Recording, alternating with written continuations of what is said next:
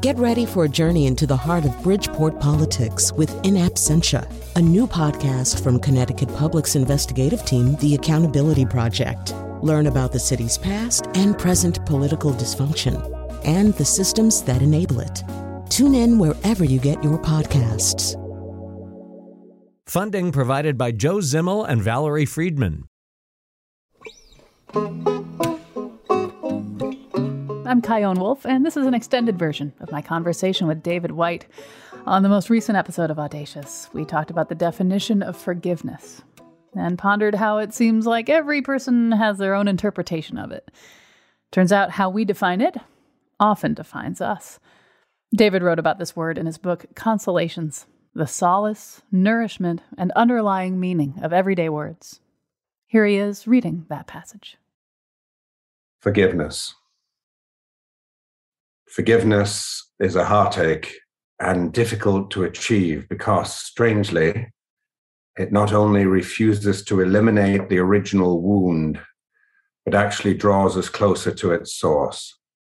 To approach forgiveness is to close in on the nature of the hurt itself, the only remedy being, as we approach its raw center, to reimagine our relationship to it. It may be that the part of us that was struck and hurt can never forgive. That remarkably, forgiveness never arises from the part of us that was actually wounded. The wound itself may be the part of us incapable of forgetting, and perhaps not actually meant to forget, as if like the foundational dynamics of the physiological immune system, our psychological defenses must remember and organize against any future attacks. After all, the identity of the one who must forgive is actually founded on the very fact of having been wounded. Stranger still, it is that wounded, branded, unforgetting part of us that eventually makes forgiveness an act of compassion rather than one of simple forgetting.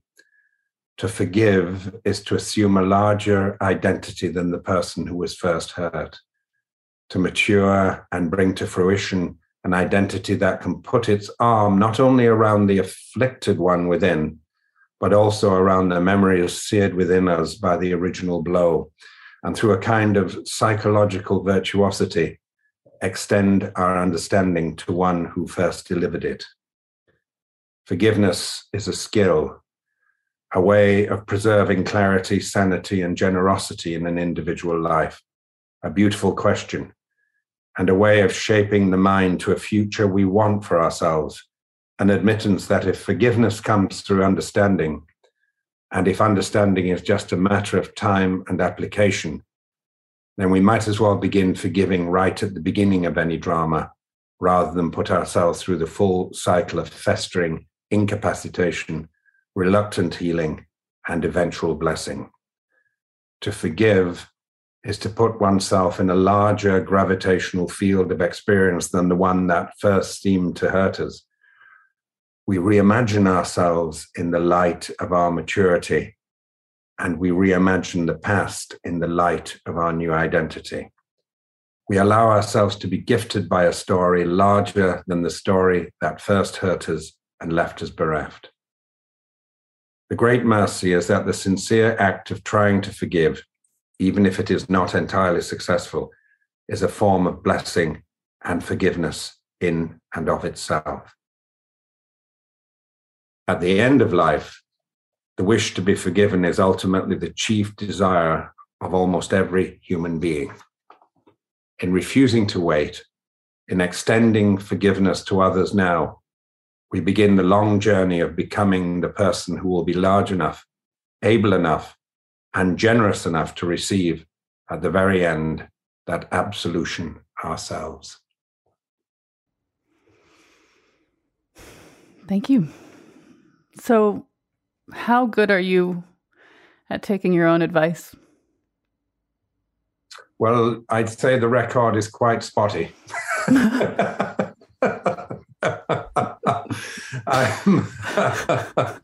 I'm sometimes better in certain contexts than others.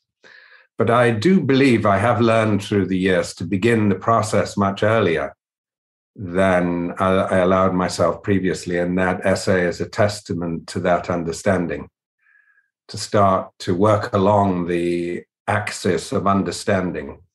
You can see actually how extraordinary Zelensky is understanding the need to fight in the moment, tooth and nail against, the non-conversational powers in the world, while setting a context for forgiveness. He set up a whole apparatus to be in touch with Russian soldiers' mothers who were blindsided into the Ukraine. He's set up by his speaking in Russian directly to Russians and understanding that they can share a future together. And he touches a nerve in the Russian psyche. You're seeing massive resignations now in Russian journalism and the television stations. People are beginning to understand, that something has occurred which is deeply and utterly disturbing and which they deserve to be ashamed of. I always think forgiveness occurs when you change. You can't ask for forgiveness if you haven't changed the behavior or become a different person than the person who perpetrated the hurt in the first place. All of us have hurt other people in our lives, unbeknowingly or sometimes quite knowingly, and taken a great deal of satisfaction out of it at times. You forgive yourself when you stop being that person who needs to do that in that particular context. And you allow the world to forgive you by letting them know that you understand that. If you'd been alive in Europe in 1946, just after the end of the Second World War, there would have been very few people who would have said it would be possible to forgive the Germans and the German people.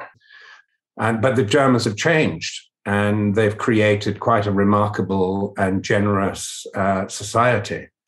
Everyone now recognizes that, and forgiving Germany is almost becoming a non-question, especially with their alignment, against the awful overreaching power of the Kremlin at the moment. So the great question in forgiveness is almost below will you forgive yourself is will you change first? Yeah. And if you need to forgive someone else, have they changed? Now, there's always and I'll stop talking in a second to give you a chance, but there's always the point comes where the other person or the other entity or the other country refuses to change. And you find that you're being held hostage and held in your own form of imprisonment by your refusal to move on yourself and to create a greater context. Yeah. So forgiveness might not look like my putting my arm lovingly around who had formerly been my enemy. It may look like just creating a much larger context in which to understand them. One definition that I've been working with as someone who was recently done terribly wrong is that forgiveness is when you realize that there's nothing to forgive them for, that what this offense did to you or what you made out of it has you ahead in the game, has you better than you were had they not done it. And I'd like your reaction to that idea. Well, it's a very ancient understanding. In the Zen tradition, there's a phrase, my greatest enemy is my greatest friend. It's the person who lets you know that whatever context you'd arranged for yourself, it was based on an untrue foundation. Now, whether in the moment you're able to do that when the blow is first delivered to you is a question of your own spiritual maturity. Not all of us are Zen masters, yeah. Not quite yet, no. And so there's always a context of time to forgiveness, of my giving myself time. What a sense of detesting the other person or hating the other person stops is my investigation of my own grief at a conversation which was precious to me suddenly being stopped. And so you're short-circuiting this necessary exploration of the way you've been wounded. And by hating the other person, it's a natural outcome. You can't expect people who are being bombed in hospitals and theaters in Kiev to be in a place of forgiveness to the person who's doing it, or the people who are doing it. You can expect good leaders to set a context for future understanding of where this is emanating from. All of us have an inner equivalent of the Kremlin. All of our great, it's the non-conversational part of ourselves, the way you'll manipulate and even assassinate others metaphorically or literally in order for you to have your view of the world not only promulgated, but lived by other people. It's a human difficulty. We almost had our own mini Putin in the White House, and you could be assured that if Trump had managed to stay in, and if he'd also managed to whip people up to actually suspend the rule about only there being 2 terms, that we would have bodies, we had our own evil twin of Putin, except he was a proto-Putin. You just need to give him time. And he has the same use of language, the euphemism that you use, where you get other people to do things, but you never directly are the author of the evil. So Putin has never directly poisoned anyone, but he's able to create a euphemistic language where people will be poisoned, by his security services. And on a lesser scale, we have to see that same dynamic in every human heart. The way we will poison situations in order to keep ourselves safe or our view of the world. There's no equivalence between Putin and the average everyday life at the moment. But there are lessons to be learned about the way that one person whose inner edge, which has been unconfronted and removed from conversation, can destroy other people's lives. So Putin's difficulty is nothing if he was held to a real conversation with others. When you create an atmosphere of fear, then you get the consequences of one person's inner unexplored edge cutting through other people's lives in a very devastating way. We talk about time and how time seems to be this ingredient that we can't get around when it comes to forgiveness. And I think about all the time in between when you first wrote this poem for your book, Consolations, and maybe how many times you've read it as well. And I wonder I know you wrote it, but do you ever hear something new in it? Does something ever finally sink in for you? Well, I hear something new every time in that essay because it's something that I often say that poetry is the art of overhearing yourself say things you didn't know you knew, and quite often didn't want to know. Thank you very much, because you were quite happy in your immature, unknowing identity. Thank you very much. So when you write something, you're held to it. It's part of the difficulty in writing poetry to begin with, is that you think that you're going to find this place inside you that's going to have all of this incredible language, but no, you're going to find an edge of yourself with the larger world, and your identity will not survive the encounter. And it's in the language that you speak in that overwhelmed conversation that you write good poetry or good prose. And so you overhear yourself saying things you have to live up to and be held by. And hopefully the more you do this, the more you stay with what you've written. And we talk about time, but if you look in the Zen tradition, it's understood that if you're able to step into timelessness, you can shorten this what looks like time on the outside to the almost immediate. When you're sat in Zen sitting, there's an understanding of when a thought first arises. It's called a nen. And it's almost like the bodily feeling before the actual thought takes form. And if you can catch it then time looks very different.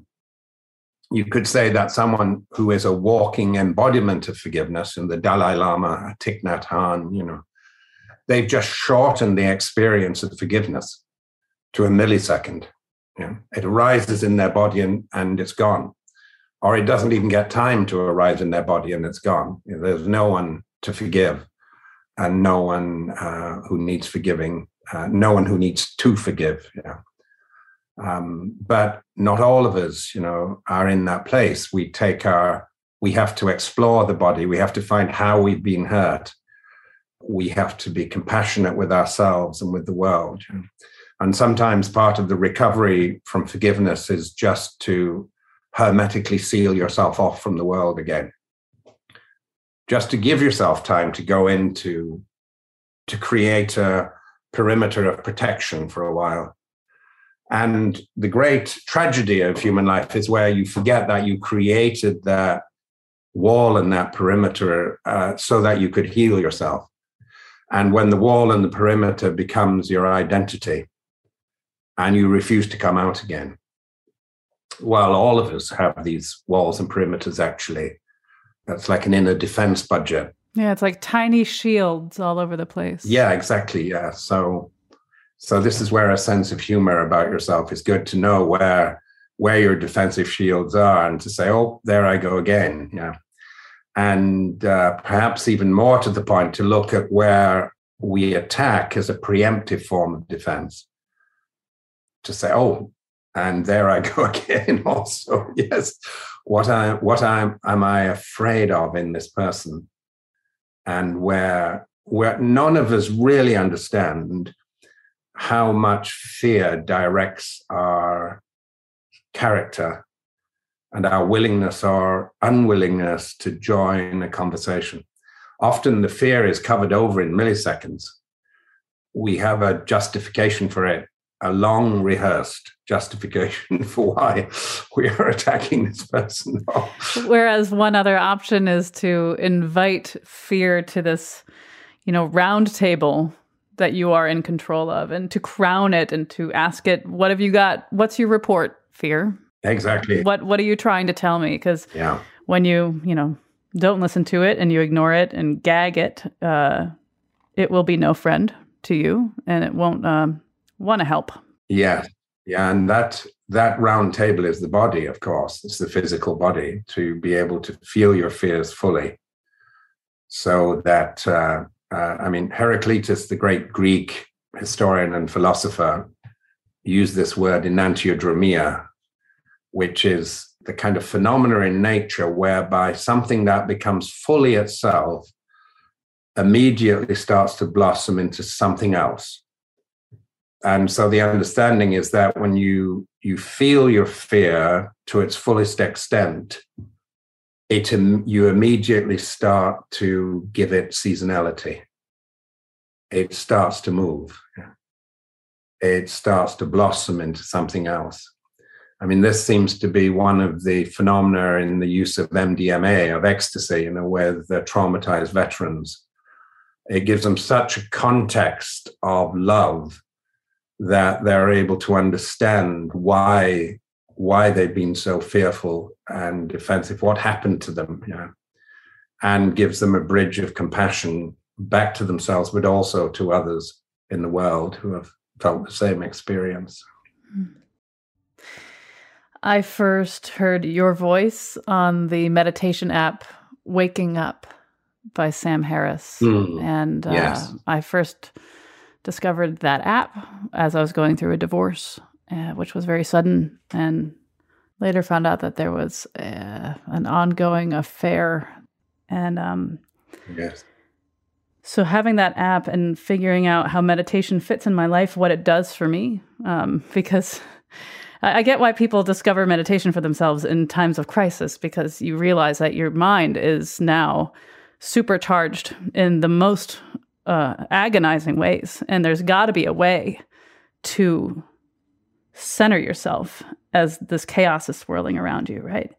And so yeah, I'd like to hear from you what meditation has to do with forgiveness for you. Yes. Well, I mean, in the case of, a broken heart and love, what we're experiencing at a very deep level is not being wanted in the way we want to be wanted. Part of meditation is undoing the voices on the periphery that say you're not wanted, and dropping down to this physical experience whereby you find the world, every part of the natural world is coming to meet you every second and acts as if it needs you. This birdsong can't be heard without your ears. This spring day can't be felt without your body being here. And you could say that the world can't feel its full, bitter and beautiful cry without your grief. One of the strange understandings that comes through contemplation, which is really it's a very mild word for a state of very, very fierce attention and intentionality. But I feel that one of the things you start to understand is quite miraculous, is that we're the only part of the universe that can be disappointed. Yeah. I don't know why I find that funny, but exactly. It's kind of sweet. I have another essay on disappointment, actually. That'll be another show. Great, we'll have you back. Be helpful, yes. And we're the only part of creation that can have our heart broken and have a conscious knowledge of it. I mean, animals have their heart broken on a kind of temporary way, but they can't contextualize it the way a human being can and extend it to an understanding of the heartbreak of others. I may be proven wrong on that in future generations, but whether or not there are a few animals that can do that or not, it's quite a unique experience. So you start to understand that your own heartbreak is a kind of miraculous invitation into the very well springs of your own identity. They tell you what you wanted in your life and what you were disappointed by. And they really ask you to be brave in a way. Your heartbreak asks you to be brave in understanding that there's no courageous path a human being can take without having their heart broken. And it's the willingness to do that allows you to fall in love again, or allows you to pick up your pen again when you were told you couldn't write, or when you felt you failed. There's no sincere path you can take without having that imaginative organ atomized and broken apart. So we stop looking for a path where I'll be insulated against pain and grief and disappointment. And so you're willing to give yourself. There's lovely lines by Patrick Kavanagh. He was the working class poet that followed the aristocratic poet William Butler Yeats in the Irish tradition. And he said, "Me, I will throw away, me sufficient to the day. The sticky self that clings adhesions on the wings to love and adventure. To go on the grand tour, a man must be free from self-necessity." And if he'd been alive today, would he equally have said a woman must be free from self-necessity. Me, I will throw away, me sufficient to the day. The sticky self that clings adhesions on the wings to love and adventure. The sticky self that clings adhesions on the wings to love and adventure. To go on the grand tour, a man must be free from self-necessity.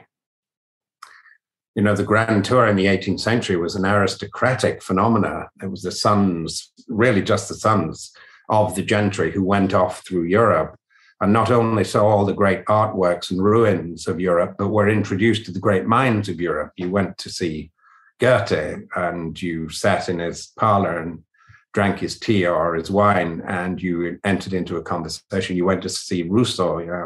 You went to see Madame Staël in Paris. Yeah. Here is Kavanagh, poor as a church mouse in the back streets of Dublin, ennobling himself. Yeah? Me, I will throw away. Whatever name you've given yourself is too small for you. Yeah? And especially the name, of someone who has been victimized, yeah? Which is not to undermine or to belittle when we are a victim of other people's violence or circumstance. Yeah. The understanding, though, is that your way out of that trauma is through creating a greater context than the one who was victimized, while never forgetting what occurred, in a sense. Yeah. Because that's going to be your bridge of compassion for others. Yeah. But the ability to give away the names you've given yourself and then the names you've given others too, because you realize, if I'm imprisoning myself through this name, I'm certainly imprisoning others. Yeah. I imprison my wife simply through the overuse of the word wife. Yeah.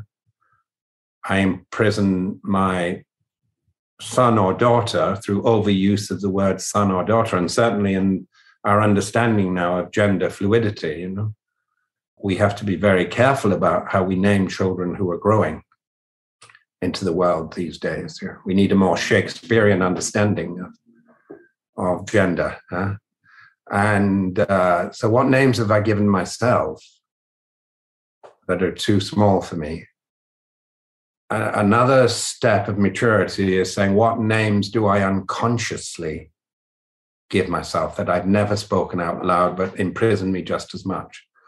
I mean, we can move to the next stage where we understand how many promises we've made in the world based on fear and difficulty, rather than a generous and brave way forward. We're promise-making animals.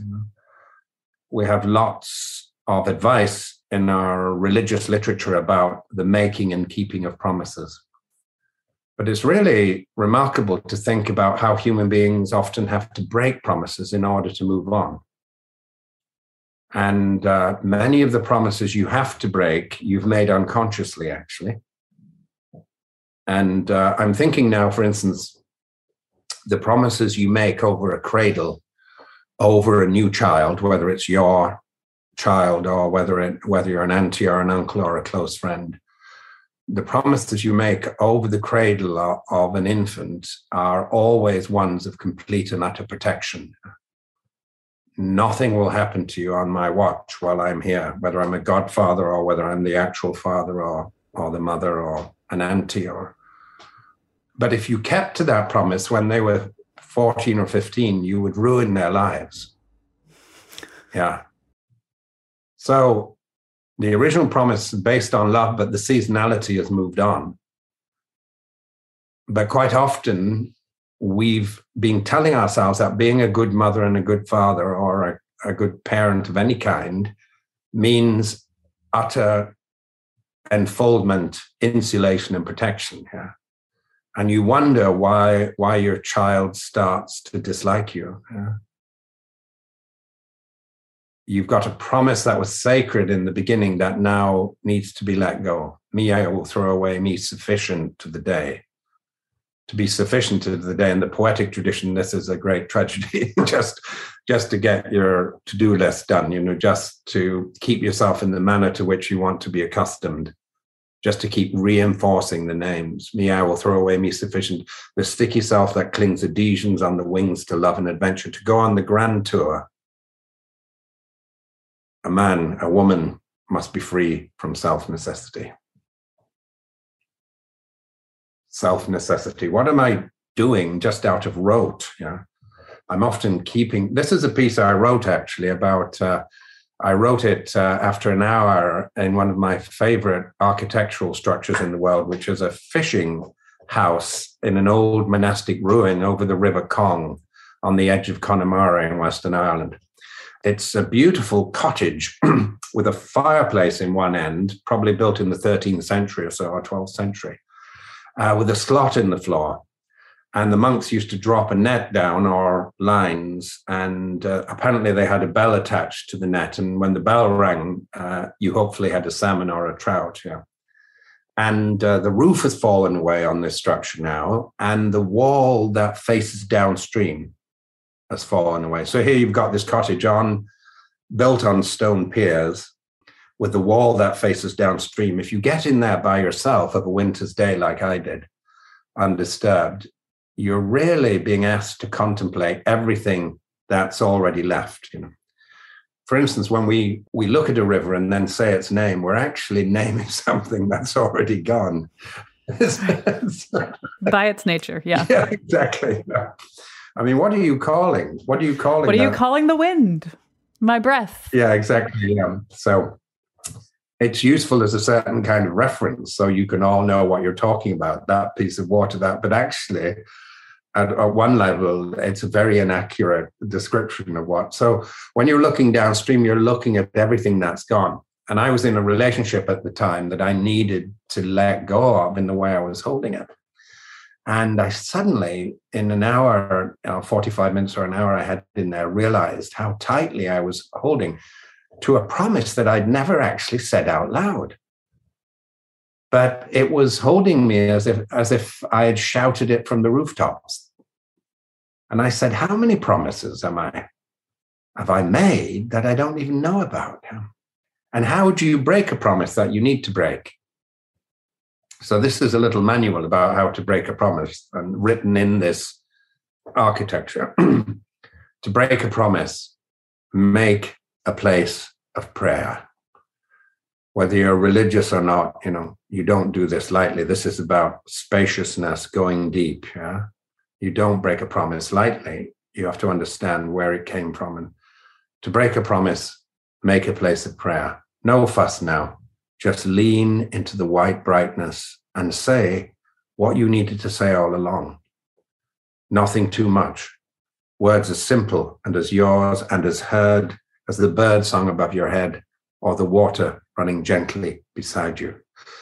Let your words join one to another the way stone nestles on stone, the way water just leaves and goes to the sea, the way your promise breathes and belongs with every other promise you ever made. Now let them go on. Let your words have their own life without you. Let the promise go with the river. Stand up, walk away, have faith. There was a strangely practical ring to that last line, stand up, walk away, have faith. Because as I walked away, I said, if that promise is still real, it'll come back to me. I won't be able to let go of it, actually. Just because of the way we're made, it will actually, but almost always, if you've got yourself into a medieval Irish monastic structure for 45 minutes and you've been there, almost always, you probably need to let go of the promise. And in the cold, if you've sat in the cold for so long, there's something going on that needs to be moved. Yeah. But you can be merciful and have a go at letting go of a promise, because you can be sure that if it's still real, it will come back to you and you can take it on again. But almost always you will take it on in a more merciful way, in a more contextualized way, and in a way that's appropriate to the season you're in now in your life. Yeah. So it's interesting, when marriages break apart, it's interesting to think that the original promise you made has never been touched, actually. You just hung it on certain named possibilities. One or two, yeah. Yeah, which you might have taken a little too seriously at times. Let that be a lesson to me, huh? Yeah. But what's tragic is when you let go of the promise that meant so much to you that you made. What you were looking for when you made that promise. And the necessary innocence that's needed for a better future for yourself in that person who made the promise, who's still there. Yeah. David Whyte, thank you so much for talking with me. Lovely. My pleasure. Chion. David Whyte is a philosopher, poet, speaker, and author of Consolations, the solace, nourishment, and underlying meaning of everyday words. You can experience more of his work at David Whyte, that's WHYTE.com. And check out that full episode on forgiveness, featuring perspectives from our audacious listeners, and you'll hear from a pastor whose brother spent her entire $1 million inheritance. And listen to a conversation about forgiveness that I had with a man who needed a full face transplant after getting hit by a drunk driver. That's right here in your podcast feed or at ctpublic.org/audacious. And I'd love to hear your thoughts on forgiveness for another installment of this show. Send a voice memo or video to me on the social medias at Chion Wolf or email audacious@ctpublic.org.